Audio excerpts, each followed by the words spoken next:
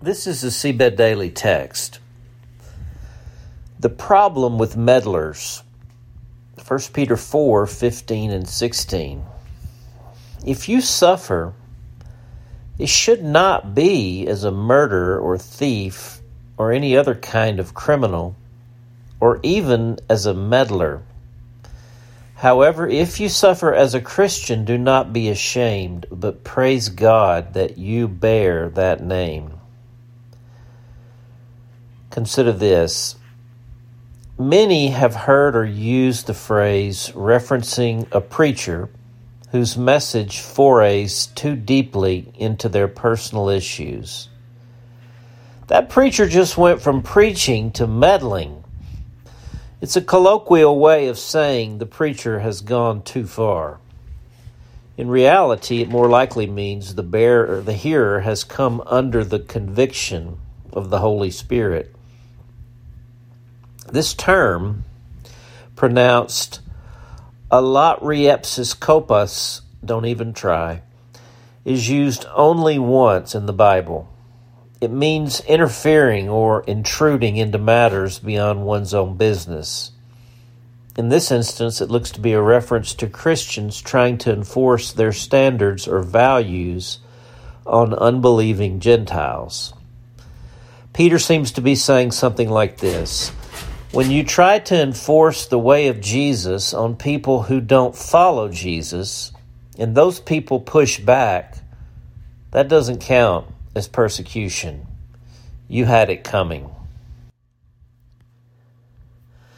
Why do we Christians tend to carry an expectation that people who don't follow Jesus should act like Jesus?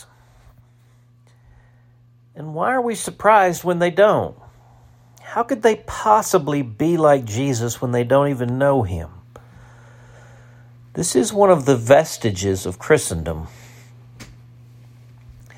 America was never a Christian nation because a nation can't be Christian. Only people can be Christian. America was founded on Christian, deistic, and other congruent philosophical ideals. However, we have long since left that building. In other words, America may look and feel more like first century Rome than 1776 America. We were founded on a social contract, a bit of an uneasy alliance between people who believed heartily in the risen Jesus Christ, those who loosely subscribed to the concept of a distant God, and those who believed in Enlightenment rationalism alone. This was the center that more or less held for 200 years. Unfortunately, the social contract has imploded. This center no longer holds. For most of American history, the church has enjoyed a favored place in this country. In fact, the church has in many ways played a role as the benevolent host of the country. Our pledges, anthems, even our money references God. As the social contract has disintegrated and the center collapsed, the American culture has diffused into an ever-evolving plethora of subcultures.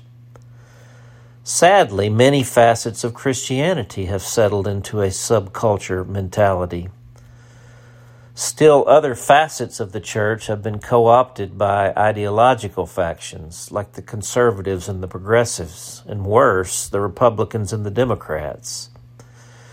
As a result of the displacement experienced by Christians over the past 50-plus years, Christians have pandered to and sought after political power, intellectual respectability, cultural acceptance, and social affirmation, all the things Jesus could care less about.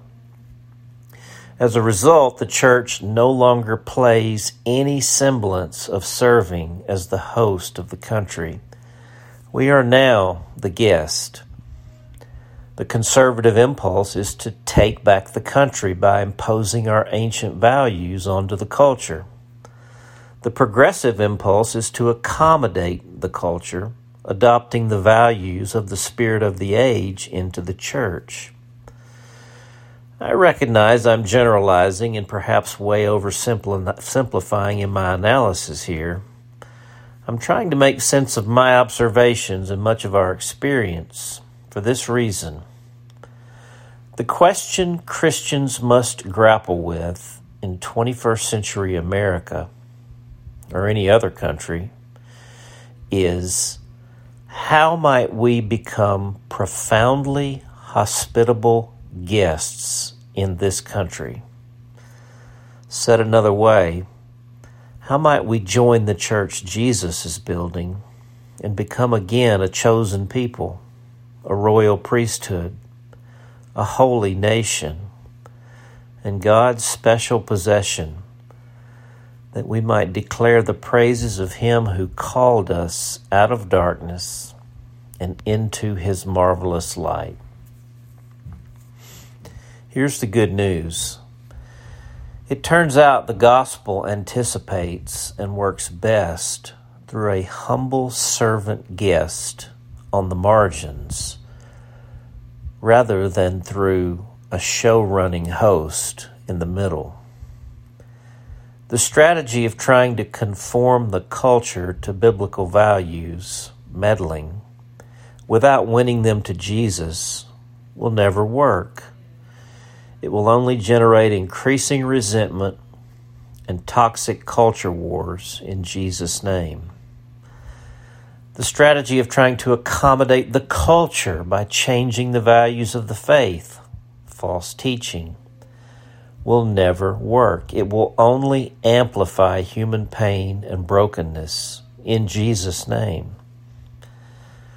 So what will work?